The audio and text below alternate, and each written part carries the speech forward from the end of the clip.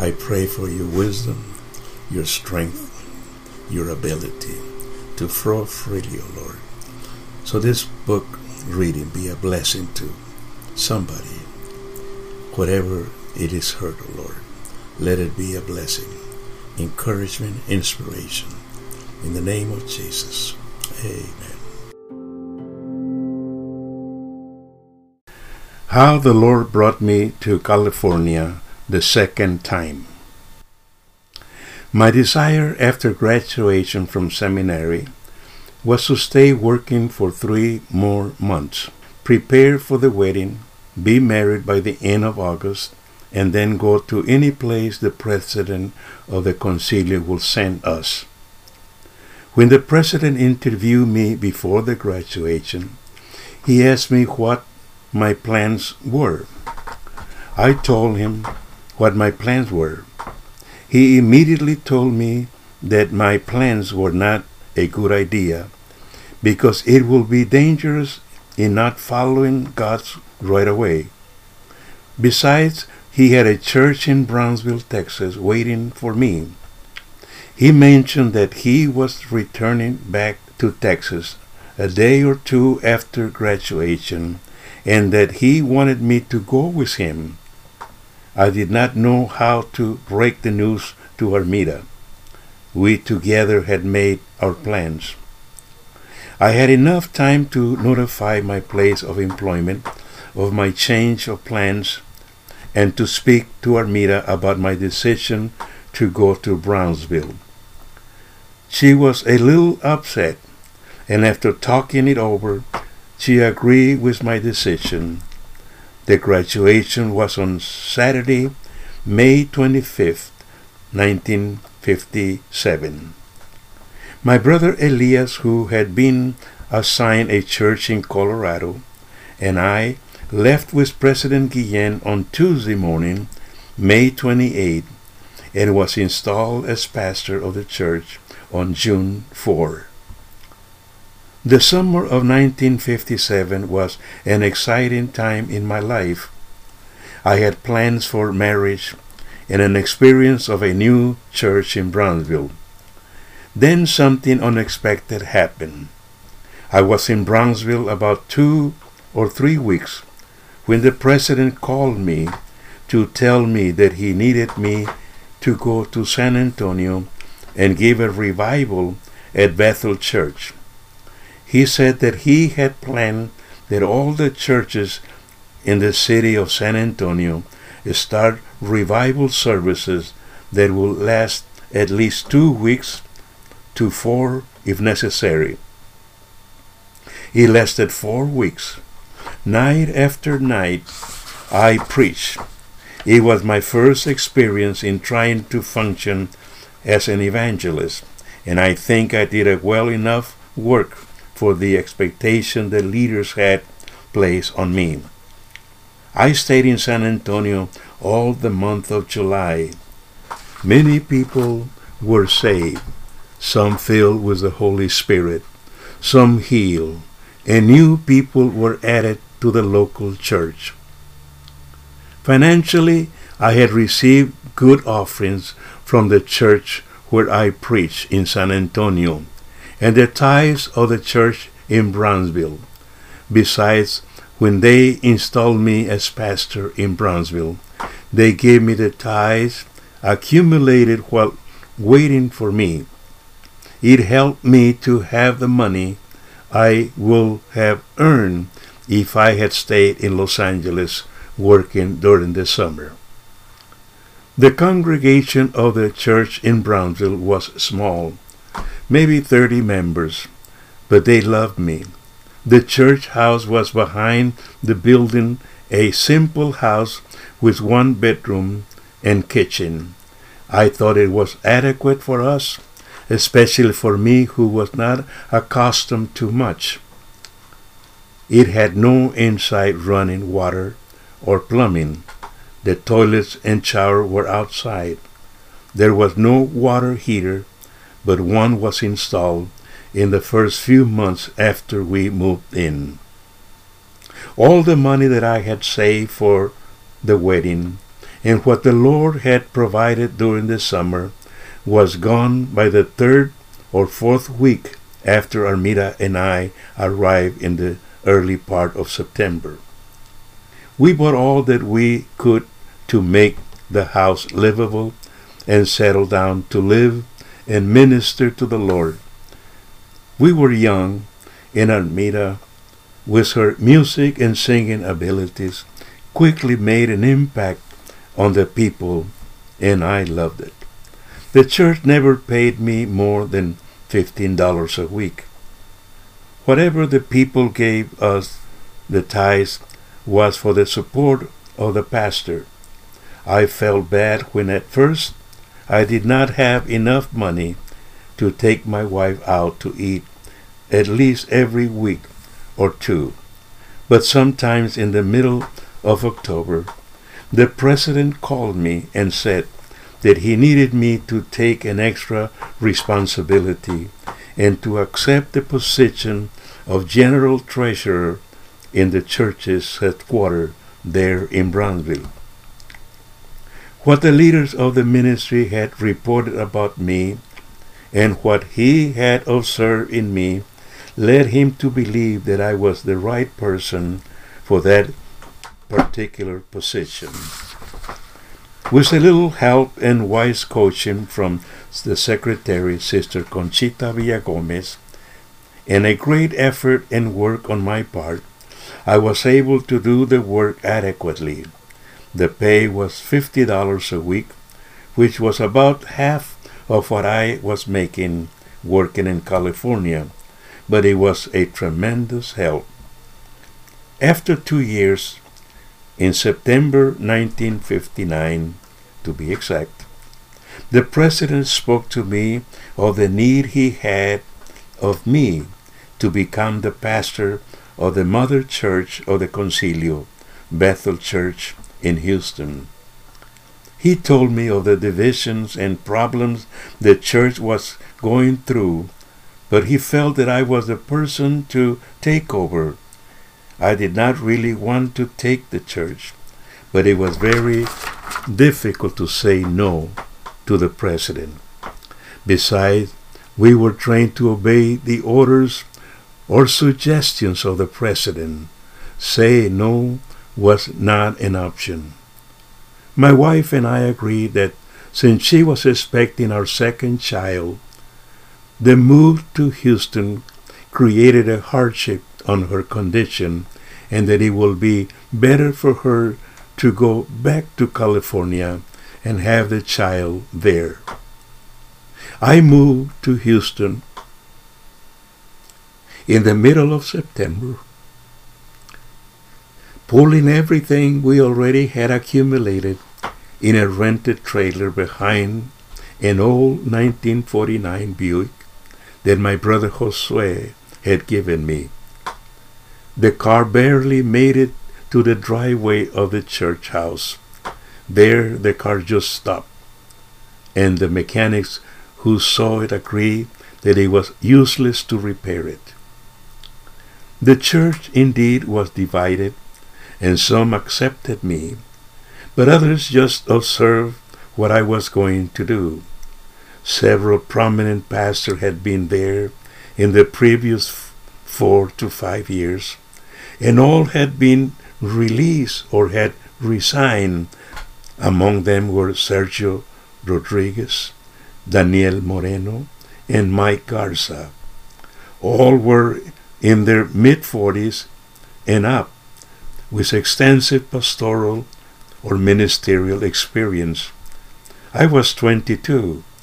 I do not think I was ever prepared for a church with such problems that were magnified due to the hard line the Concilio had taken in dealing with controlling pastors, ministers, and members of the congregation.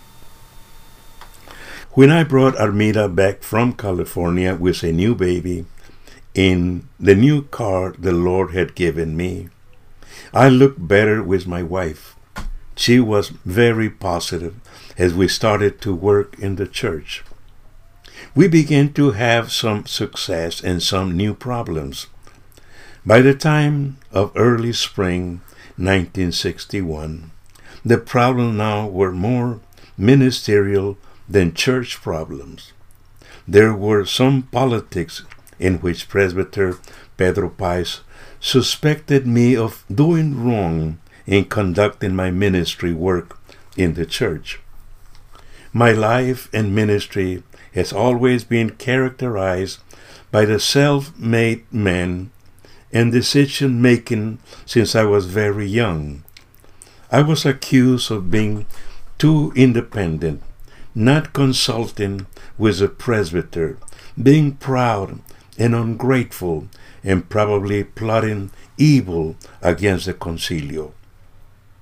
I had given my life, myself, my devotion, and my all to serve God and the church I had been assigned. In my innocence, I tried to be a pastor and pray for God's guidance when leading the church, but was greatly misinterpreted. When I realized the accusations were serious, and all thought I knew I had not done any wrong, I apologized to the presbyter, who was suspecting me of the worst. My apologies were accepted, but nothing really changed. By this time, the climate was poison against me. I was the worst time of my life, and the way I was treated by the organization and by few in the church who maliciously reported everything to the presbyter. The church was doing very well, but my problems were not with the church. It was with some of the leaders of the district who did not trust me anymore.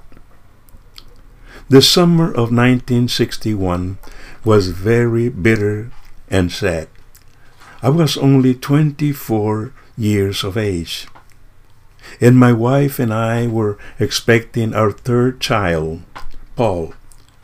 July and August were very difficult months. After 2 weeks since the birth of my son, Paul, I was put in a position of answering yes or no to attempted proposals of the administration in which the ministry was divided. The questions were directed to me personally to answer yes or no. I gave a diplomatic answer and not a straight no, expecting others to speak as they had told me they would. I was left alone by the ministers who had confided a no position to.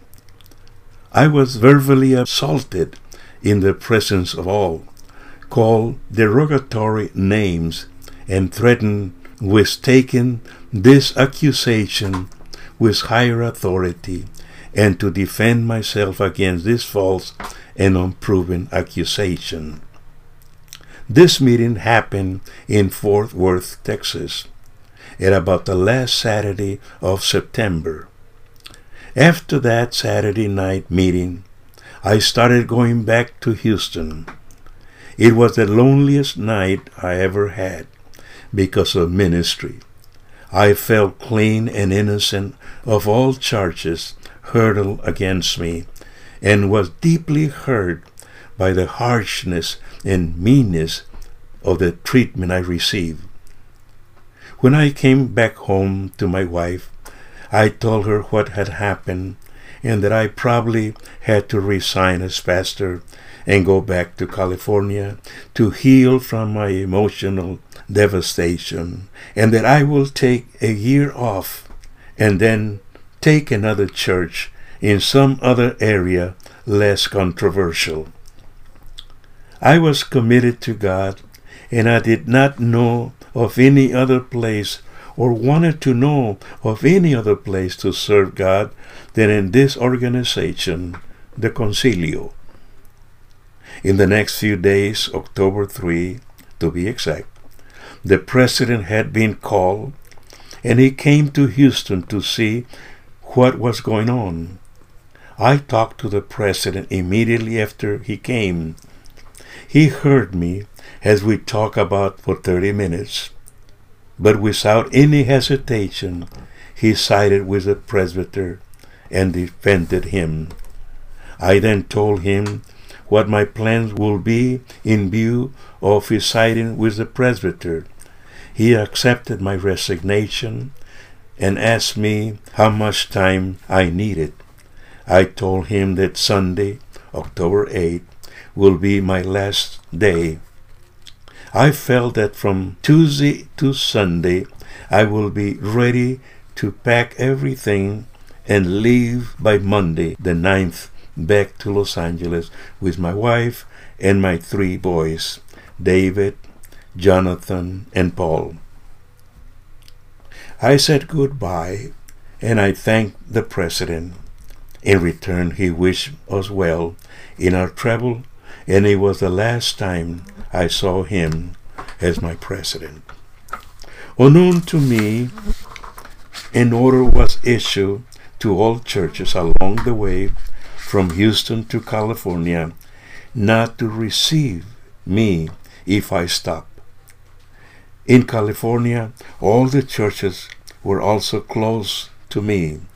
I still was a credentialed minister on my way to rest and recuperation. I had pledged the president, and he accepted that I will be ready to serve as pastor again in a year. When we arrived at my wife's parents' home, they received us and made us comfortable after a long journey. Then my mother-in-law, Licia, asked me what had happened. I told her the story, and that the next day I will be reporting to the local presbyter that I was in town and ready to help in anything I could, and that I will be ready to take a church in a year. She heard me, and then she asked me again, "Give me the real reason why you resign." I started to repeat my story, and she stopped me. She said, "You must have done something terribly bad, because for what you are telling me, they will not close the churches to you." My mother-in-law was a very strong and faithful leader in the church for many years. She told me and my wife that she had been told by her pastor, Guadalupe Armendariz, that there was an order from the president issued by the presbyter in Houston that no churches were to receive me. I was devastated, hurt, angry, and confused, and the whole world was coming apart for me. Since I had been in headquarters in Brownsville, I knew what an order like that meant. I stayed home without going to any church. I found work in the same week I arrived, and stayed in my wife's parents' house. I was hurt, distrustful of all, and did not know what would be next. I sometimes believe my trouble started by my rapid rise in the ministry after graduation from seminary. It was a rise in position that I never asked or desired. Things and position I did not really want landed on my lap without seeking them. First, I was a seminary graduate of a class of about 8 students. The ministerial body was composed with not many having been to seminary. Second, it seemed that I was close to the president. He drove me in his car from California to Brownsville.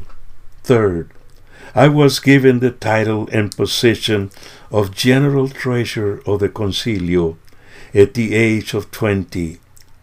Fourth, I was fully ordained to the ministry at the age of 21 without really asking for it. I was recommended and approved I guess because I was the general treasurer. And fifth, at the age of 22, I was assigned the first church of the Concilio.